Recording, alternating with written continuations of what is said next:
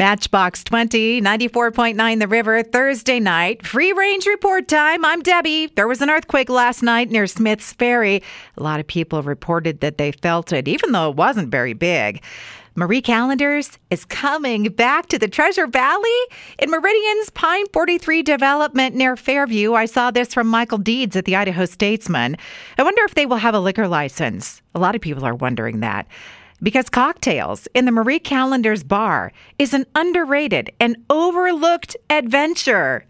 There was a cigar factory in Idaho, maybe more than one. My friend Rick O'Donnell uncovered an article in the archives about a cigar factory in Weiser in the early 1900s.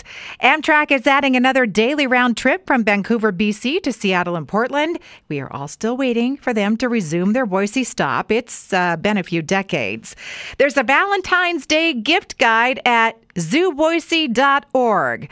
Yeah, commemorative tiles and things from the gift shop, memberships, and you can name a cockroach. All-you-can-eat pie cafe, that's real in Tokyo. They limit you to 2 hours of eating pie. The price is $26. And Domino's in Japan has created a bacon milkshake, but they don't give you a straw with it or even a spoon because you're supposed to dip your pizza slices into the bacon shake. McDonald's Chicken McNuggets have been around now for 40 years. There are celebrations going on this week, and I am going to put on my calendar to make sure I get a 10-pack of nuggies. Mountain Dew Baja Blast Hot Sauce. Mountain Dew Baja Blast Hot Sauce. It's for real. And you can't buy it. You have to win it. Enter at mountaindew.com.